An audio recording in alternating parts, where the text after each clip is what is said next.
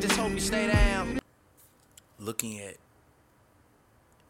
everyday human interactions, imagine how many times we cast spells on each other with our word. Over time, this interaction has become the worst form of black magic, and we call it gossip. Gossip is black magic at its very worst because it is pure poison. We learn how to gossip by agreement. When we were children, we heard the adults around us gossiping all the time, openly, openly giving their opinions about other people. They even had opinions about people they didn't know. Emotional poison was transformed and transferred along with the opinions. And we learn this as the normal way to communicate. Gossiping has become the main form of communication in human society. It has become the way we feel close to each other because it makes us feel better to see someone else feel as badly as we do. There's an old expression that says, misery likes company, and people who are suffering in hell don't want to be alone. Fear and suffering are an important part of the dream of the planet. They are how the dream of the planet keeps us down. Using the analogy of the human mind as a computer, gossip can be compared to a computer virus. A computer virus is a piece of computer language written in the same language all the other codes are written in, but with a harmful intent. This code is inserted into the program of your computer when you least expect it. And most of the time, without your awareness, after this code has been introduced, your computer doesn't work quite right. Or it doesn't function at all because the codes, they get mixed up with so many conflicting messages that it stops producing good results.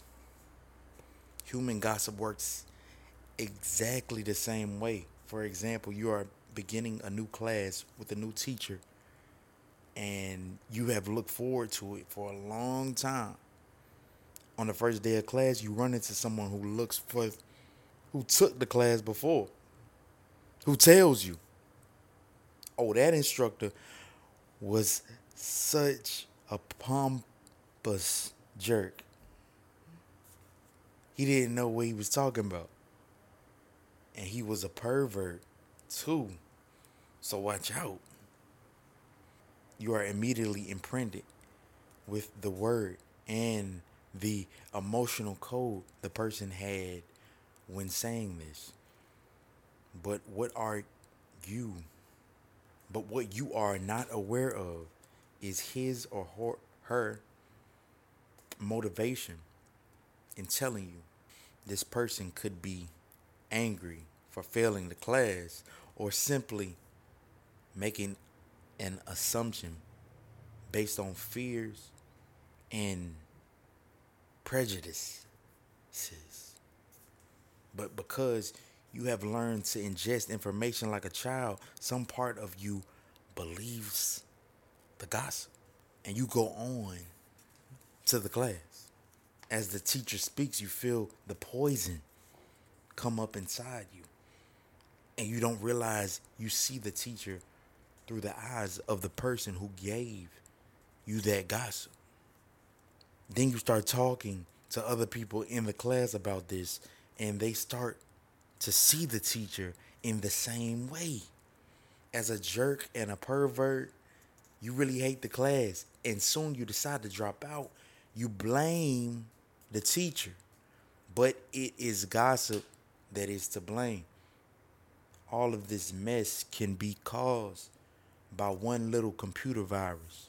One little piece of misinformation can break down communications between people, causing every person it touches to become infected and contagious to others. Imagine that every single time others gossip to you, they insert a computer virus into your mind, causing you to think a little less clearly every time. Then imagine that in an effort to clean up your own confusion and get some relief from the poison, you gossip and spread these viruses to someone else. Now imagine this pattern going on in a never ending chain between all the humans on earth.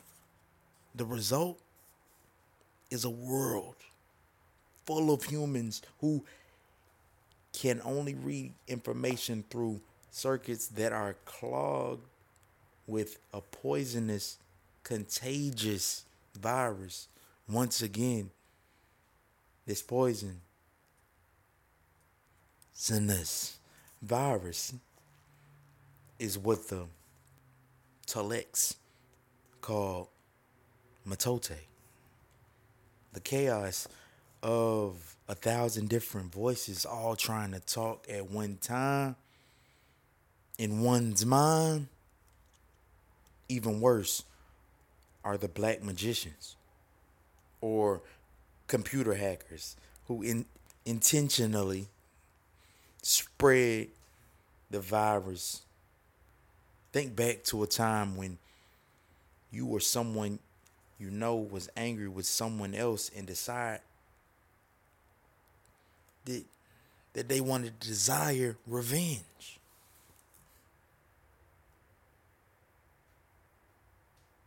In order to seek revenge, you said something to or about that person with the intention of spreading poison and making that person feel bad about him or herself. As children, we do this quite thoughtlessly. But as we grow older, we become much more calculated in our efforts to bring other people down. Then we lie to ourselves and say that person received a just punishment for their wrongdoing. When we see world through a computer virus, it is easy to justify the cruelest behavior.